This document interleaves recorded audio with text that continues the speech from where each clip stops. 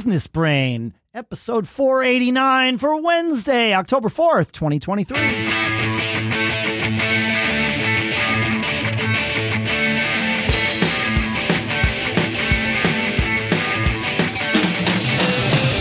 Greetings, folks, and welcome to Business Brain, the show where we take a topic or three, we analyze them, we dissect them, we use them to help tune our business brains together each and every episode, and that way we each get to keep living that charmed life. Sponsors for this episode include fastmail.com/businessbrain, where you can go get 10% off your first year of the email service that I've been using for like 5 years now. I love it. We'll talk more about that in a few minutes. For now, here in Durham, New Hampshire, I'm Dave Hamilton. And out here in California, I'm Shannon Jean. I love that tuning analogy, and it's also important to note that while we're doing this, we're tuning our brains at the same time. Absolutely. I always joke that I learn the most, but, listener emails and the topics that come up, your experiences, Dave, all that kind of stuff, it really, that's probably, I don't know if it's half the reason I do this show, but, learning new stuff every week is huge. Oh, yeah. Is a part of it. I come into this like a sponge, man. I know sometimes I'm the resident expert on a thing here and there, but it doesn't mean that I know everything about it. I want to keep learning too. Yeah. And a lot of times I'm not the resident expert either. So. Yeah. It's a good thing, man. We've had an interesting thing going on in our personal lives. Our kitchen is being redone, and we're, 2 weeks into this project. It's probably going to be, we're getting close, but it takes time, and then there's phases and all of that stuff. So we're probably another 2 weeks before it's like done and starting to become a memory. And so it means we've been living without a kitchen, and we dreaded this coming into it. We spent a lot of time thinking. I don't know why. Right. Well, yeah. And it is a massive disruption. It's not just dinner. It's everything. Like oftentimes your kitchen is where you wind up hanging out. It's where you make your food, your breakfast, your lunch, your snacks, your dinner. But it also, like for us, it becomes the spot where we put our mail down. And I know if Lisa brought the mail in, I know where to go get it. I know where to do things. Like it's very it is the core, it's the heart of a home in many cases, and that's certainly true for ours. And to need to displace that, we knew going in that we convinced ourselves that this was going to be a terrible disruption. And so we thought about, all right, well, what are we going to do? We get the plastic silverware out, we do this, like those sorts of things. And certainly we did that. We ordered a bunch of Factor meals, right? They were a sponsor here for a long time. Oh, man, that's been a lifesaver for sure. That's great. Yep. Because dinner gets cooked in 4 minutes, 2 minutes person, and then you're done. But the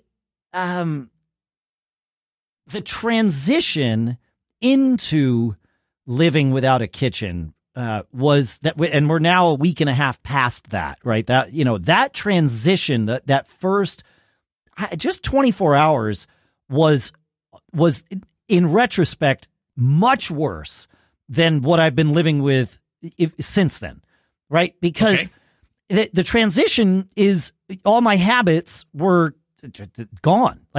There's so much that happens in our kitchen. It's like I said, it's the major artery of our house. It's everything runs through there. It's where we hang. And we can't now. And we even had to move, we had to move everything out of the cabinets, of course. But we also had to make sure we saved some stuff and made it accessible, like our, microwave and our coffee maker and the air fryer. Yes. Right. Like, Yep. And there's some things where it was like, oh, we could do that. But no, that's in a box and we don't want to dig that box out right now. So, we're not going to do that. But that transition, learning how to live in this new paradigm that we set up for ourselves. I mean, we chose this. Obviously, we wouldn't. A good friend of mine who happens to have way more commas in his net worth than me suggested that you should buy your second home first before you do the kitchen, redo the kitchen in your first home so that you have somewhere else to live. I do like this advice, but, it didn't work out for us. We just didn't even think about it. But and we don't have a second home to go live in at the moment. So, but But that transition was the worst part of this. And I started thinking about it in terms of how we run our businesses, because change resistance is always part of our human nature, right? We all are prone to suffer from it in various degrees. And the transition in supported my belief that this was going to be awful, right? That first day was like, oh my gosh, here we are. Like, oh, I got to like get up and go down and figure out how to do this and figure out how to do that. And it was true. The first day was that. And then the next day it was like, well, I'll get up. I know what to do. I'm going to do exactly the same thing I did yesterday because it worked. And by day 3 or day 4, it was automatic. And there's some parts of this that are really nice, like having those Factor meals. And Factor's not a sponsor of this episode, by the way, but having those terrific for dinner made life like it's way. I enjoy cooking. I enjoy my wife's cooking, especially, but we enjoy cooking together, and that's an activity that we just can't do during this period. Sure. But that's okay. The flip side is if it's 7:30 and we say, hey, you ready for dinner? Yep. All right, great. Well, one of us will go heat up the 2 Factor meals, and the other one will go set up tray tables in the living room, and I'll meet you there in 5 minutes. Like, dinner's done. And then when dinner's over, there are no dishes, right? We throw it away. So there are parts of this that are very, that are even more convenient than cooking and doing the dishes and, all that stuff. Like, it's a little more costly than just cooking normally, but it's fine. So I just find myself sitting here thinking, when we are faced with a change in our businesses, I always talk about it's temporary. It's only 2 weeks, and I tell the staff it's only 2 weeks. With this, I told myself it's only going to be 2 or 3 weeks. It's probably going to be more like 3 or 4, but it was temporary. Or 6 or 8. Or 6 or 8. Correct. But now, today, if you told me it was going to be 6 or 8 weeks before this process started, I would have said, you know what? Forget it. But now that we're here, if you said, well, it's going to be another 5 or 6 weeks, man, I'd be like, yeah, all right. I know how to do this. And that's what it is when we're faced with something, when we're faced with the unknown, we are very resistant to that. And again, some of us to greater and lesser degrees, but once you know how to do it, then it's like, okay, well, it's fine. It's fine. It's fine. It's not my preference, but it's fine. Do it long enough. Yeah, but do this long enough. If it becomes 8 weeks, 10 weeks, 12 weeks. Well, now going back is also going to be a transition. It's like, oh man, we got to do dishes again. Like we got to do, we got to remember not to put the mail over here because we're not going to look over there anymore we got to remember to put it back in the kitchen. And oh, by the way, it's not the same kitchen we had. There's a different flow now. There's a different layout. We got to learn that. So it's just the transitions that are the hardest. The change itself is usually pretty easy to adapt to. And I don't know. I thought that there's a lesson in there somewhere. I don't know. Yeah, the transition can be harder than the outcome, right? Exactly. Yeah. At the end, yeah.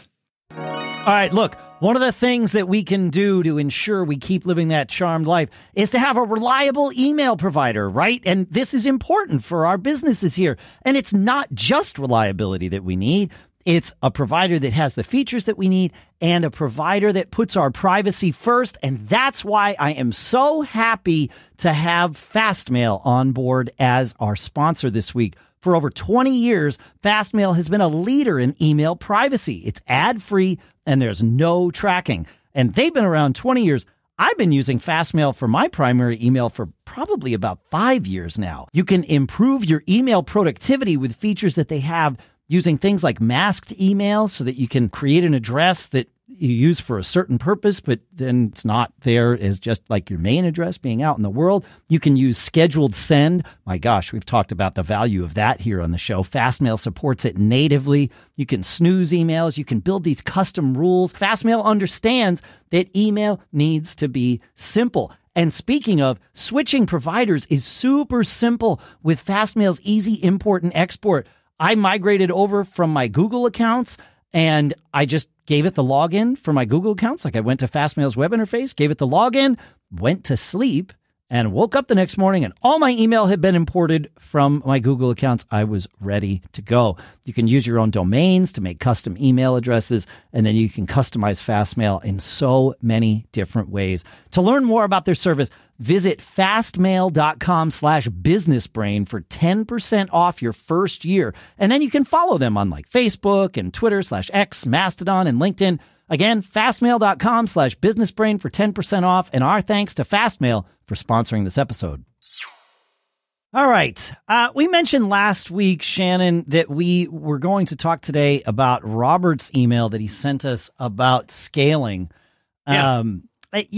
And he had a good question. He says, I was wondering, do you have any suggestions on how to best develop systems or processes to scale your business?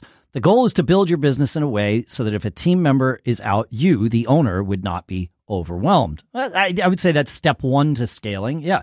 Step two. That's great. Step two is replacing yourself entirely, but we got to do it in steps. It says, if your business has systems and processes in place, it should free up your time, making everything more efficient. So maybe even getting to step two. He says, it should create organization for you and your team, releasing stress over what to do next and reducing the need for you to do everything. Here are some suggestions I've heard of. Number one, move all your documents into one cloud location with an easy to search file naming structure. That way you and your team should be able to find files within a minute or two when you are looking. Create a folder in your password manager with all of your logins, or use an in-house communication tool such as Slack to get things together. Yeah, I like this. Create an onboarding plan. You can't hire someone before you need them, and when you need them, you're too busy to hire them. Having a plan in place should make this process easier. Oh, I like that. That's pretty good. Yep. Important. Yep. And then he says, set a calendar structure with reasons. Example, Monday is no calls day at work in the business, meetings, planning, etc. Tuesdays and Wednesdays, work in the business. I do all of my work on these days. For me, it's design and he builds websites. Okay. Thursdays are call heavy days, client follow-ups, etc. Fridays, work on the business, networking and billing. What else? I like these. This is a good start here. Yeah, those are good. Yeah. Those are great. Yeah. I love the first thing is that whole concept of systems and putting these systems in place and adapting, developing them over time. I think the onboarding thing is critical. When you first hire somebody, you want to set the tone from the day they start. Yes. And you want to have something to give them. Some places have documents they print out and hand to somebody. I really love the concept, where he's got everything in the cloud, but I also really think there's some value in creating some videos for onboarding and other tasks. Like, hey, this is how we use the calendar. Let me sit and walk you through it and use a product, whatever. You could do it in QuickTime and record a video. You can use a service like Loom or somebody else. But Thinkific, right? We had that sponsored for a while. Thinkific right. Plus. Thinkific would let you do that too. Yeah. I'll put a link to that in the show notes too. Yeah. Yeah. I like coupling writing, paragraphs with video because I think we are just programmed, especially today, to absorb smaller chunks of data, but then looking at video, I think is powerful. I love that. And I think it's also important to embrace that 85% rule that we talk about a lot, that we learned from Gary Von Meer from Tech Defenders, that once someone can do your job or maybe another person's job in your organization, once they're at about 85% that they can do it, you should then put them in that position and then let them fill up the rest over time, because that's enough to cover your bases to free up your time to go do something else. So I think it's great. Overall, that focus on developing these systems and putting standards in place where stuff's not scattered all over the place. We're going to talk a little bit about this silver tsunami and businesses that are, quote, impossible to sell. Well, this is one of the reasons, is that everything's in some owner's head or it's spread out in papers all over the place. That makes it really tough to find a buyer for your business. I was very fortunate that when we sold the Mac Observer, I sold it to someone who did not see that as a downside. Because, we had 25 years of systems that we had built in-house. A lot of them, I was the only person on the planet who knew how they worked. And he's like, it's fine. I'm just going to sort of slurp it all into WordPress, and it's okay to lose all the old content. And I'm like, wow. All right, great. Cool. Yes. And it was good because he didn't have any emotional attachment to any of this stuff. So he could just be like, oh yeah, forget it. It doesn't matter. I'm like, whether it matters or not, doesn't matter to you. You're writing a check. Great. My opinion on this is wrong. I was here for this, but you need to think like a buyer, right? Somebody coming in, do you want to inherit all that headache? No, so yeah. I've often too, if you're, if you flip it, if you think on the flip side, sometimes it can be a strategic advantage not to have it all and not to know as much as maybe. Yes. I had I'm not going to name them, but somebody that's been on the show years ago that talked about how it was a real benefit for him when he was selling one of his companies just to keep saying, I don't know. I don't know where that is. Hey, and yeah, because he's like, he wasn't trying to deceive anyone, but he really did not know. So he's like, oh, hey, if you're not comfortable with that, I totally get it. But he knew this entity wanted his business so much. Yep. That they were already committed, and he's like, I don't know where that is. I don't know how to pull that together. Here's the information if you guys just kind of want to piece it. So there's a different. That's a different. It's a take negotiating tactic in a sense. Yeah. So it's kind of interesting, and I think also we talking on this concept of scaling, and then we were discussing this silver tsunami again of businesses that are going to be hard to sell. We did that episode. Was it 409? Is that what it was? Yes, episode 409. You're absolutely 409. Right. We'll link it in the show notes. Yep. We talked about seller discretionary expenses, and very important, right? Yep. To understand what those are, and also how to list them in your financial report. It's very easy to do, creating accounts that you can list things that you're like, well, I take this money out or these funds, or I expense this thing, but maybe the buyer wouldn't, And that's even your salary, your officer salary, your payroll taxes for yourself, your officer travel expenses, vehicle expenses, all kinds of that stuff. You can just the stuff that you really don't want the IRS to ask you about, but even though your accountant says it's going to be okay, like that's a good place to start. Is thinking about those things. Yeah, SDE, the seller's discretionary expenses. It hit me like a bolt of lightning when I realized that these things can be added as profits to your business, and therefore they will be added back. Well, that's what I mean. They're added as profits, added back as profits, and then you get to sell those as profits, right? Like when you're coming up with the multiple for the business, those get factored in. And your salary is included there. Maybe you have a higher level of healthcare that the buyer would not need. That you spend a lot of money on, anything like that. It's going to benefit you and make it easier to justify whatever number you're looking for if you do want to sell by having those things out and seeing like, oh yeah, these are all the SDE items that we're adding. That we're calculating. We're adding back in. And buyers, savvy buyers will absolutely expect this. If you choose not to do it and they can pay less, a savvy buyer will happily pay less.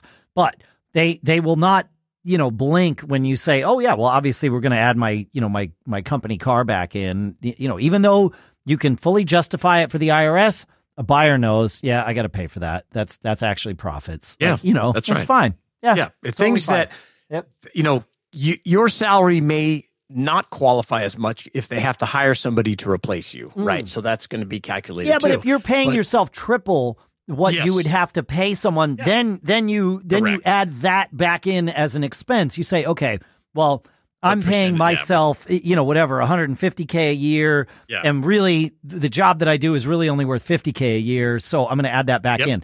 By the way, if that is true, if you're paying yourself, let's say that's true. Let's say you're paying yourself $150K a year, and the job that you're doing for the business is something you could hire someone else to do for $50K a year. Go find that person, because that will make your business so much easier to sell if you don't have to work there and they don't have to replace you. If you can say, oh yeah, I don't work there anymore, I replaced myself, and here's the team, and you're good. It's huge. It absolutely makes your business completely, it looks totally different. And for obvious reasons, right? You're thinking about it right now. Like, of course, that's the business I want to buy, because then I don't need to, it's a turnkey operation. It's just like, yep, here you go. Here are the keys and here are the profits. You're done. Yeah. You've embraced those systems that we were talking about earlier in the show. All those things that we're talking about to automate things and to, have people and you're on board, all that stuff. When you can say, oh yeah, I don't work there, and you've left to do something else, or you're overseeing the business, but the day-to-day is run by these folks that you've hired, you're going to be in a much better space to negotiate when a buyer comes your way. Yep. And there are lots of buyers coming our way as if you're an older business owner, it's all over. Just jump on Reddit or X or any place where on LinkedIn we're talking Empire Flippers. Like, go look. You got it. Yep. There is just a massive wave. There's a wave of older sellers or older business owners, but there's also a wave of younger business owners that are not buying into the corporate lifestyle of working for someone else. They say, you know what? I want to buy a small business that's kind of already established, and I can then apply all my fancy stuff I've learned. Whether that works or not, that's another show. Yep. But they're out there. They're coming to look for you, and if you're ready to talk to them, it's just a great opportunity for you. Yeah, be ready, because they will show up. Especially as things sort of stabilize and a little more confidence comes into the market. Of course, absolutely, absolutely. Good stuff. Thanks for hanging out with us, folks, for the last 20 minutes or so. Make sure you email us like Robert did at feedback@businessbrain.show. When you do that, you get entered into a drawing. We're going to do it in about 11 episodes here. That drawing will win someone a MacBook Air. Could be you. Feedback@businessbrain.show. We really want to hear from you. We love having this content. It's amazing. It's like we all get to learn together. Love it. We all get to keep living that charm life. Easy for me to say. Man, I'll see you Friday.